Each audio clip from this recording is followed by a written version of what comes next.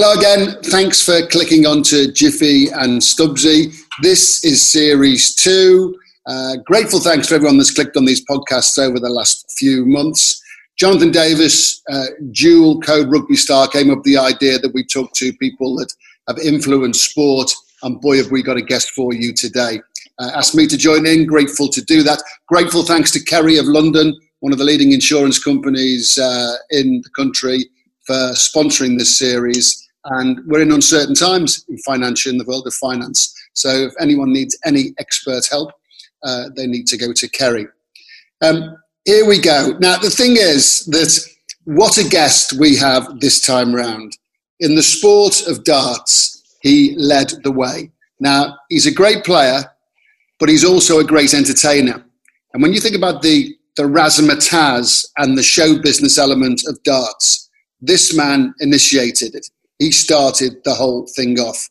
And make no bones about it, show business sells the tickets. It gets people there.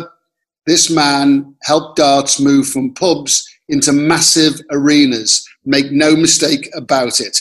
He's been at the forefront of everything that darts has done in regards to making it a great show. People say the mod father, people say the godfather. This is the dart father. The dart father, Bobby George, joins us today. Bob, good to talk to you as always.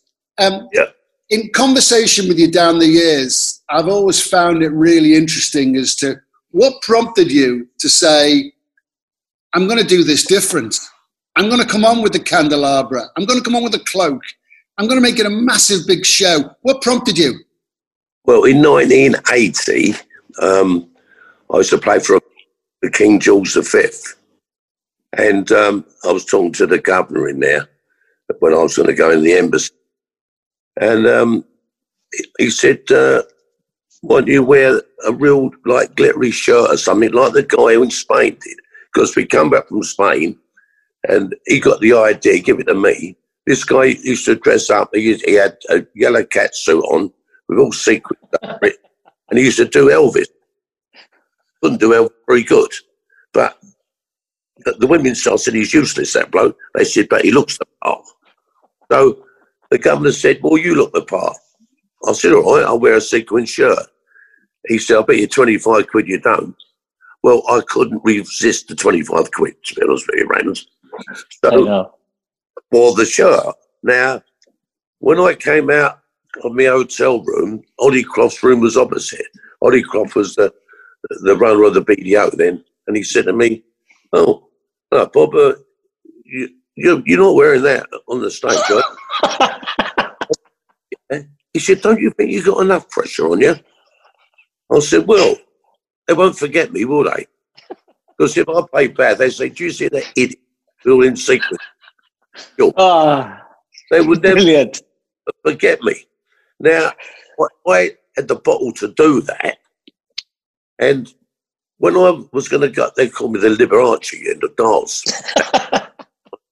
I didn't go a lot on that, to be honest with you. Anyway, as I was walking on the BDO official he was, and his mate Fred, I can't remember his second name, Fred, they got all these big candles on a candelabra from the hotel.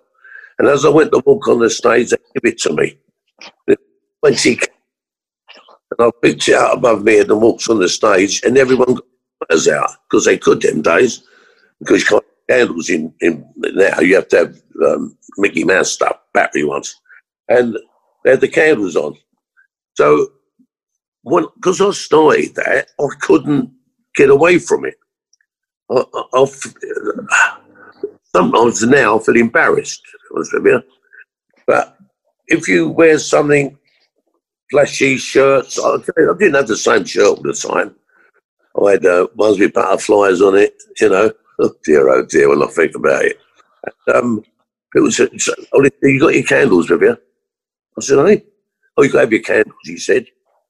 So, I went on for a few years, and I was, we used to play at, the first one was in Stoke-on-Trent. So, then we went to Fenwick Green, and I was working with Raymond then as well. And it was, I'd done a few years, and I had a 6-year break from major darts. I'd done exhibitions for breweries and that. I went where the money was then. And when I went back, I thought, well, I'll have to do something different. So I think I'll wear a cloak.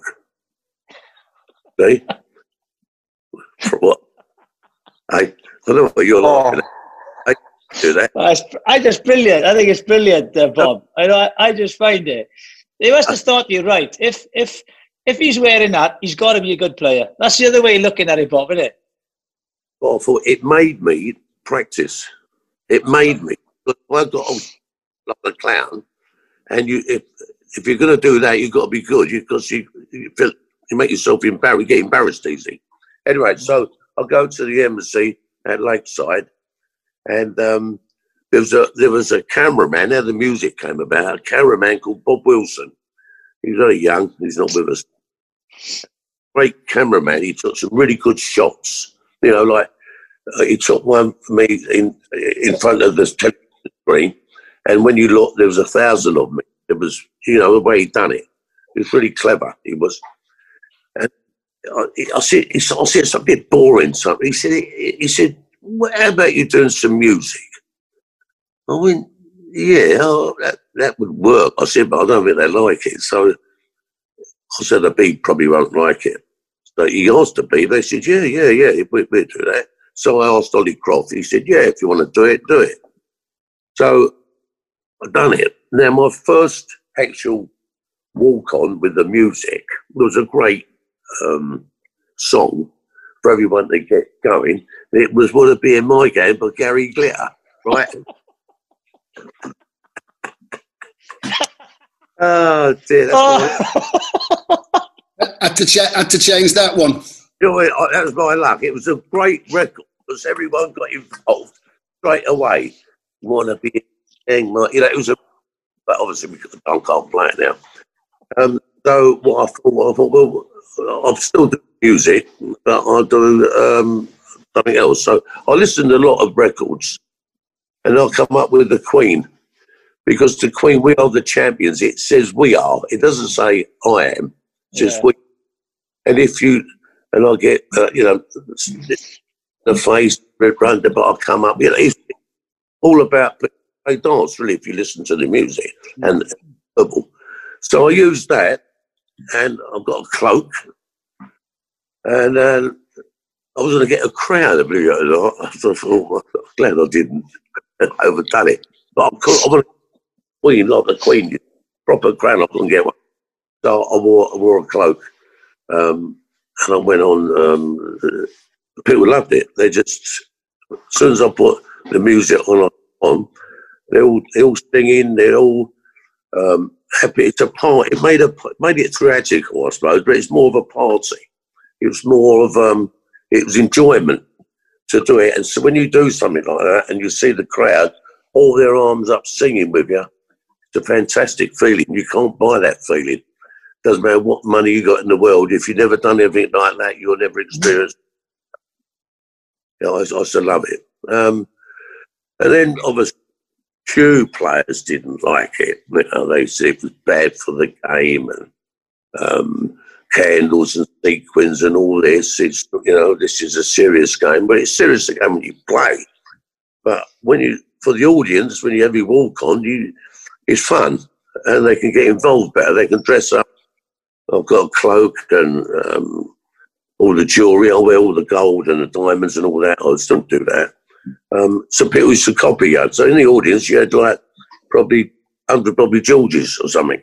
So, and then Eric with a crafty cop, and they started wearing shirts like him. And it promoted the sport in a better way than it was. At the time that snooker began making waves on television, darts was also making a big play for television airtime. Right now its popularity is not quite what it was, but it still boasts its star players, none bigger than the dazzling Bobby George. The man who knows the way to do it brought show business to the world of darts. I think I hear him coming. Ladies and gentlemen,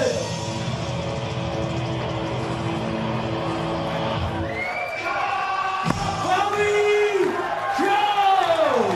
Bobby Dazzler, Bojangles and of late Mr Punch. 48-year-old Londoner Bobby George is a 24-carat showman. He lit up this year's World Championship and looked on course to win it when suddenly there was a twist of fate. Yes, that's a full flick. Bobby Jones. Do you look at it now, Bobby, and you think, oh, well, hey, I started that, because you see it all now, you know, and they're all in the crowd and they're all chanting, all singing, they're all in fancy dress. You know, you have a wry smile on your face and go, well, hey, I was the catalyst of this. I do, but a lot of people don't know that I actually started it. Yeah. I took a lot of stick over it to have it. But now they all do it. And a lot of them that know they appreciate me starting it because it's made the way for darts to be more entertaining. And you get all different walk-on music. Some of them, I think, why did you put that on? Terrible there. Might as well be in a funeral or something, you know? But I got two records I use. I use the Queen, We Are the Champions, and then I might have to I play someone from the audience and all that, but sometimes I have to play Michael Van Buren, which is a very good player at the Boys, and I come on helped by the Beatles. Bob, something I've wanted to ask you for ages. 3 players who really changed the face of darts: Eric, the great Eric Bristow, Phil Taylor, and you mentioned there, latterly, Michael Van Gerwen. Yeah. For whatever reason, put those 3 in order, please, in contribution to darts. Bristow, Taylor, Van Gerwen. Well, Eric, a good player, he's mouthy. You know, he sort of had that. He tried to do classes. Everyone hated him. See, so they tell you on to watch him get beat. If at them days he didn't really get beat much, but he was all right. He was a good guy to work with. I worked with him for a lot of years. He was like Dr. Jekyll and Mr. Hyde. He was really nice when you get to the venue and have a few beers. But 11 o'clock, he hated you. He had the booze, he couldn't handle it. He got nasty. But he wasn't tight when he was naughty. He'd drink maybe a cup of tea, all like Bo and all that. Or you have a meal, I've got that, don't worry about it. He wasn't tight, but he was just rude when he had a drink. He was a great player. People wanted to watch him because he'd give it all trap. He gave it all the mouth, didn't he? Traps it off a lot. And then you get Phil Taylor. He just dedicated dart player. Phil would see he won a lot of tournaments quick, really. He wasn't great to watch. Didn't have the buzz as much as say Eric had, but he was so consistent. That's what made him different. He was the same all the time. Very rare he had a bad game. But I'll get on all right with Phil. I mean, I talk to him on the phone. He phones me up every week. Doesn't get on the dartboard as much as he did, but he used to play 5 or 6 hours every day. That is boring. On your own. Get his slippers on and walk up and down, and down, up and down. I know practice makes perfect, but I couldn't do that. I wasn't built that way. But he said, if you don't practice, you can't hit the target. So he practiced. And then he had enough now. He still does exhibitions, still a great player. The difference with him, he won at Champions 16 times. Don't get me wrong, I'm not knocking him, but it's easier. The first 2 he won on the BDO, which he had to qualify and everything. The next, they're more or less invited. And he played the same players all the time. There wasn't a mixture like it is today. So if you beat a team, rugby player beats this team, and you beat him again and again, in the end you know you're going to beat him. You've got no fear factor. They just beat him up. Well, that's what Taylor done. He beat him up. And I used to call the PDC Phil's Dart Club because he won all the money. I thought you Phil Dart Club. They said, what are you? I said, BDO, Bobby's Dart Organisation, I had to say. And then you get, I've done say at Michael Van Guren. Now, Michael Van Guren is completely different from both of them guys because he's a natural guy. He's a natural player. I've known him since he was 13 years old, and he was a tremendous player when he was 13 years old. I mean, when he was 15 or 16, he used to win the Opens in other countries.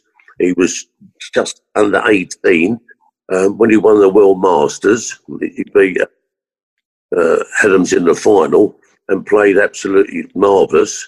And I worked with him ever a lot. So he's not like, oh, he's playing well this week. He near enough plays well all the time. Before, he used to win everything. This last couple of 3 months, he ain't played so well. But I said to him, look, Michael, you've got a gift in darts that not many people have had. He upped the level of the game, and all the other players are trying to get up with him, which some of them have done. But I said, I called him a bottle of milk. He said, what do you mean, Grandad? Because he told me Grandad. What do you mean, Grandad? I said, you're a bottle of milk. I'm a bottle of milk. I said, yeah. I said, you shake it, bottle of milk up and stand it on its own for a while. The cream always comes to the top, Michael. I like that one, he said. That was made me laugh. That night, I was interviewing him. He won, only recently. He won that match in, I don't know what it was, Premier League or something. And the guy said, well, you didn't play very well, Michael.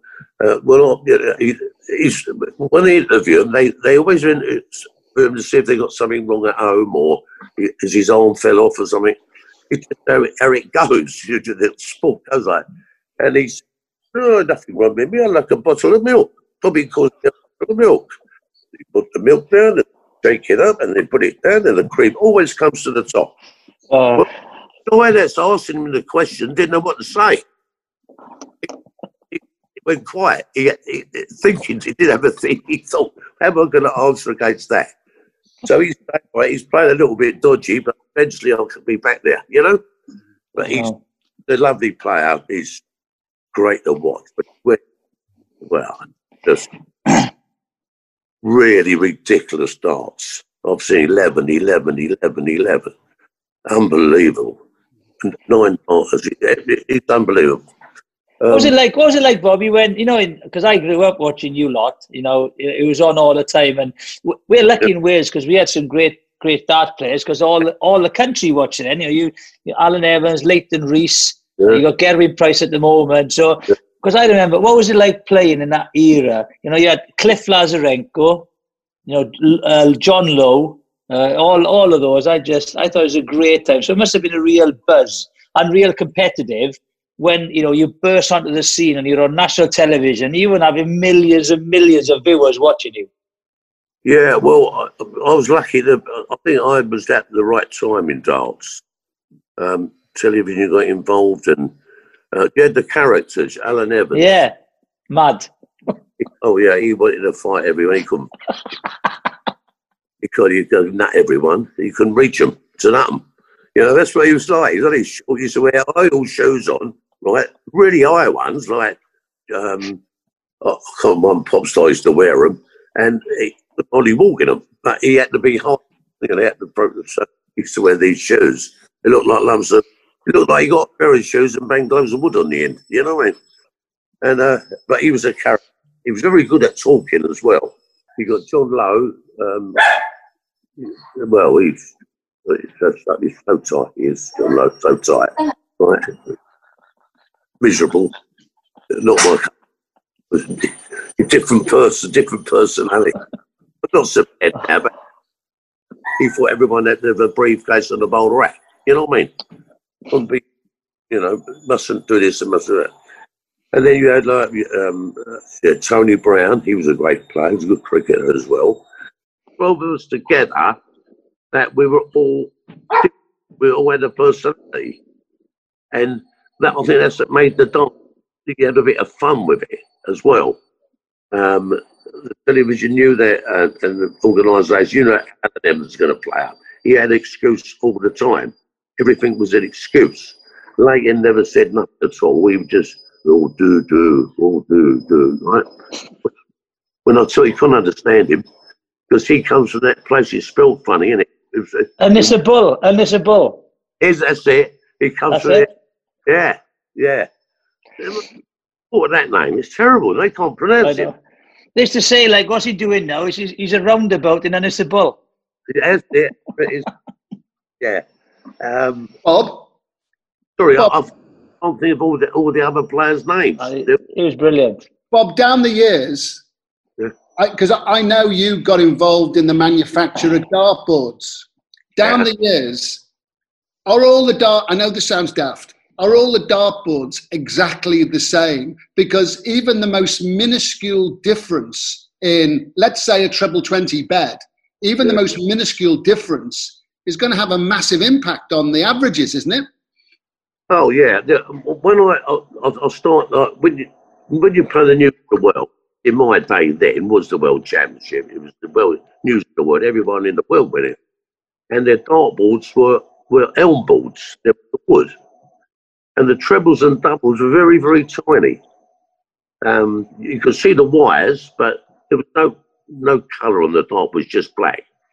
And it was 8 foot. And it was more difficult to play on that board than the Winmore board. The Winmore board was a Sisal, and it was slightly bigger, the trebles, than the News of the World ones, which was easier because you get more average. The bigger the target, easier to hit. And then the PDC brought out another board that was really big as well. I mean, I look at it sometimes, I think, if they carry on making them bigger, they might as well not have, just do it red, just put the 20 red, make it all red, the whole 20 or 60. They get bigger and bigger. And obviously the averages, the bigger the target, the more average you get. And I know you've got it. I look at it sometimes, and I've played on the board, and I looked at it, I thought, I've got a big score here, but not every time, obviously. But I can get a dart on top of a dart in that board. So if I throw a treble 20, I can get a dart over the top of that. In my day, you could never do that. You could a dart over the top of a dart. They're bigger trebles and doubles. And people, oh, no. I said, I make dartboards. I manufacture them. I know exactly. But it's a good sales technique because people will buy a board that they score more on than a board they don't because they're good, if you know what I mean. You know, it's like double the size, you get loads of goals, wouldn't you?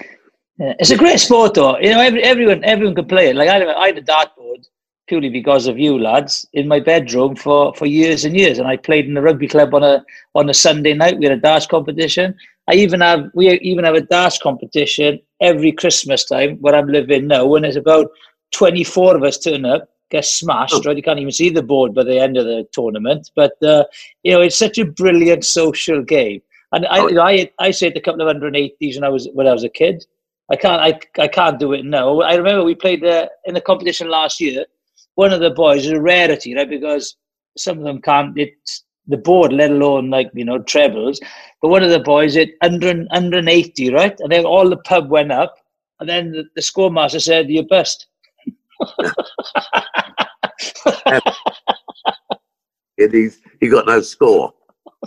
Hey, I've seen that happen before. I've seen that happen. You get so involved in what you're doing, you forget what you're going for. And he's not looking at the scores. He just thinks that if I'll score as much as I can. Here's a 1-8. God, you feel the right idiot and all when that happens. Then he said something then, but you do feel one when it happens. Bob, it seems that the sport is going from strength to strength. I read about the boys all being on tour on a big circuit in Germany last week. But is it still moving? Is it moving around the world at a high pace now? Is it growing and growing? Yeah, the darts is massive in the world now. I mean, we used to have the British Isles was the king of the darts. And when I started, it was all the British, or for overseas wouldn't win and tournament and blah blah. But they got so big in different countries for watching it on the BBC and Sky and the other channels that people started. And Germany, I never thought Germany would be so big in darts now, which it is. You know, they love their darts in Germany. Holland, obviously, always, or 1980, just before that, because I went to Holland to promote the game in 81, and they had 40. That's all they had. That's the Dutch, and now they've got 5,000 members for the youth. That's how big it is over there. That's why they produce good dart players, and the Germans are getting good at it. So if China started, the Japanese players, China, if they put themselves out, would be in trouble because there's too many of them. Out of all that many people, they must get a few filtrators and that, you know. Yeah. You know, bigger the people, country, the harder it is to get to the top in that. The smaller the people, some people get invited in the World Championship, and they've got more people in Ilford, live in Ilford, than they do in their country, and they put them in to represent their country, but they've got no chance at all because they haven't had the pressure to get there. That's the pressure to get to the top game. When you're there, it's up to you yourself what you do, but to get there's the hard thing to do. But overall, the world has got bigger. Yeah, I go abroad, and I went to America, and I thought, but didn't realise even America watched all the darts. And they said, "Hey, this one said, hi, Bobby." I said, "Hello." At the airport I was, and she said, I don't know what you call your game, but it's really good.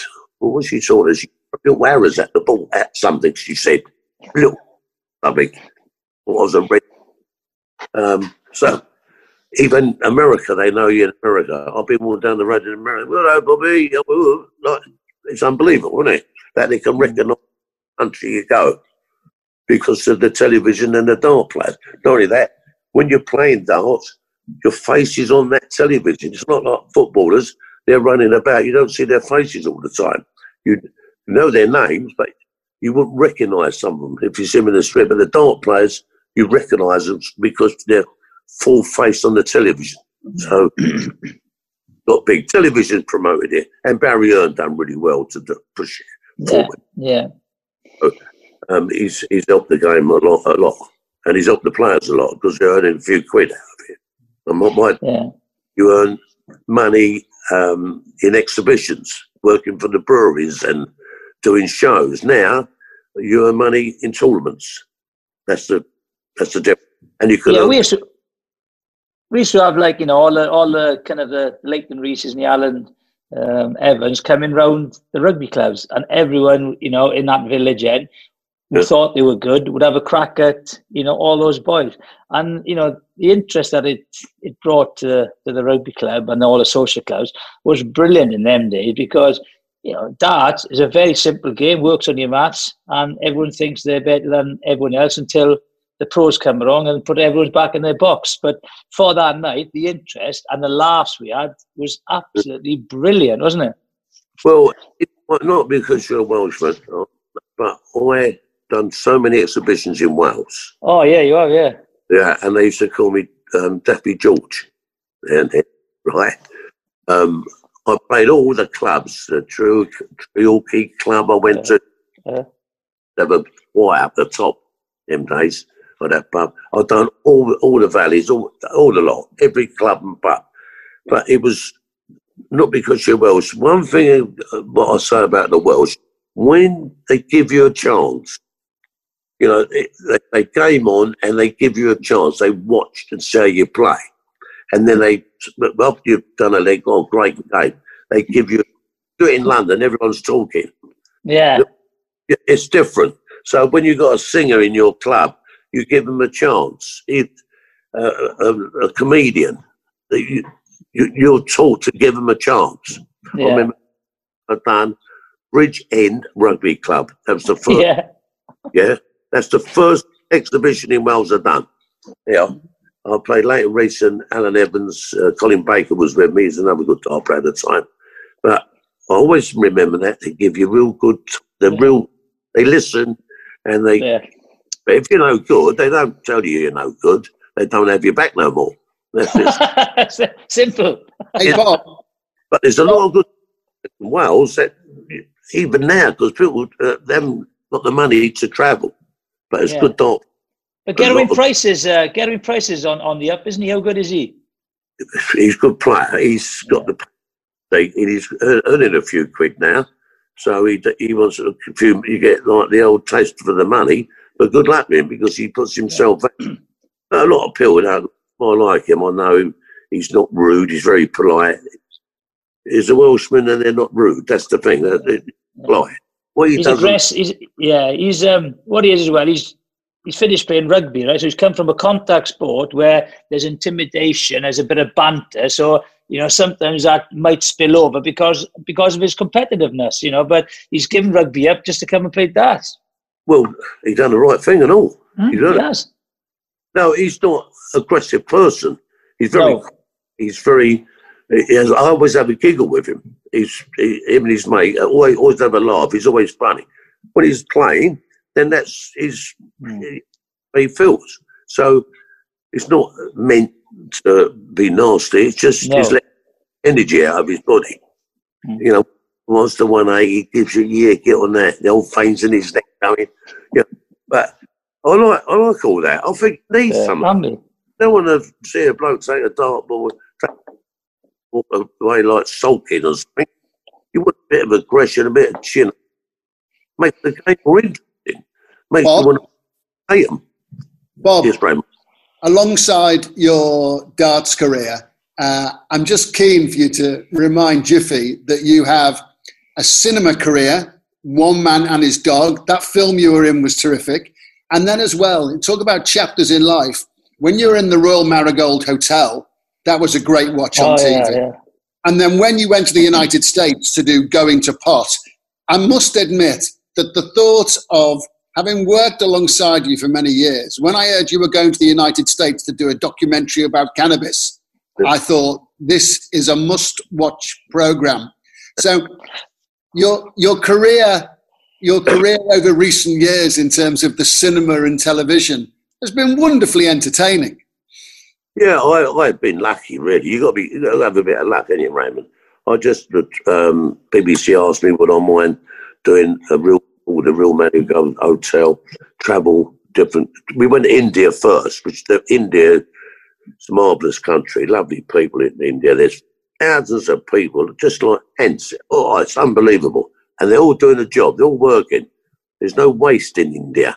They don't waste anything. There's no dustmen. They put all their rubbish on a corner, and then the cows come up. They've got all these cows. They rip the bags up and see anything in it. Then the dogs come up. Wild dogs over there. You wouldn't think wild dogs are gentle as anything because they've always been there. You know, kids ride their back, pull and never get bitten. And then up come the pigs. There's some to eat bacon, and the pigs go out. And then the kids come along after school and pick all the metal up and plastic and get so many roots. There's nothing left. They're completely gone. Everything. Every bit of rubbish is gone. So they don't waste. And the plastic, they make their roads with. Yeah, they're plastic. They chew it up and they mix it with, obviously, some oil or whatever. And they lay, it looks like tarmac. They lay the roads with their waste plastic. That's what we should do. What a marvellous thing. Don't have to chuck it in the sea then. Put it on the road. Because, you know, nothing eats it on the road. In the sea, they eat plastic bags and clean everything in the sea. So, we think we're not so we're above that country, but we're not. We could learn from people that are not a rich country. Then I went to like Japan. That was interesting. Japan, very polite, boundary. I couldn't, you know. I thought I like this. They keep bowing to me. They're very tidy, very clean, spotless. The ready mix lorries. Oh, you talk about ready mix lorry. I see one. It was all chrome wheels and everything. And I thought, I've got to have a look at one of them. This must be a show one. And I passed this building site. There's 4 of them all lined up, all chrome wheels, ready mixed like spotless. You wouldn't think, unbelievable. Yeah, so you look China, that's all right, China, Russia, interesting. You know, Russia's a lovely, lovely forest. I know you see the silver birch trees in Russia are like, you can't put they're 5 foot across and 100 foot high. Never seen trees like it. That's things that stick in my mind. Russia, food's brilliant, everything. People they play dance in Russia as well. A few of them knew me in Russia. I thought that was interesting. But the best one I thought, was gone to. I went for marijuana, and it was I was there for a month, and it was educational, I tell you. Some bit of kit that plant is what it can do, and how it can help people. It's amazing. I was amazed because never tried it, never took it. Went there, I'm doing a program. I thought, well, you can't run it down or say it's good or bad if you don't try it. So the first time I ever had it, I went to this, like a nunnery. They was dressed as nuns. Really good. You think they're nuns? And they're nuns of the valley, or something they call themselves. And they grow marijuana and they sell it. And they help ladies that have lost their husbands and all things like that. But you think they actually are all dressed proper, like a nun. Fred, do you want to pass it around? Is anybody going to try it? I don't anybody want to smoke. No, it's not tobacco. No, but I can't inhale. I suffer from asthma, and smoking really affects me in a bad way, so I cough a lot. Linda? No, thanks not. It's too I know early. Biggs won't do it. But Pam seems much more open to the idea of trying it. It was weird to see Pat Butcher, that's her name, isn't it? Lee Stenders, smoking a joint. She had a go, she did. I've got to give her a credit there. She had a go at everything she did. That first puff with the nuns, after a few minutes, just get a lovely, relaxed feeling. Don't bogart that joint, my friend. Pass it over to me. Before he came onto this US trip, Bobby had never tried marijuana in any form. 2 or 3 puffs. Makes you feel like you've had about maybe 4.5 pints. That's what I feel like. Oh dear.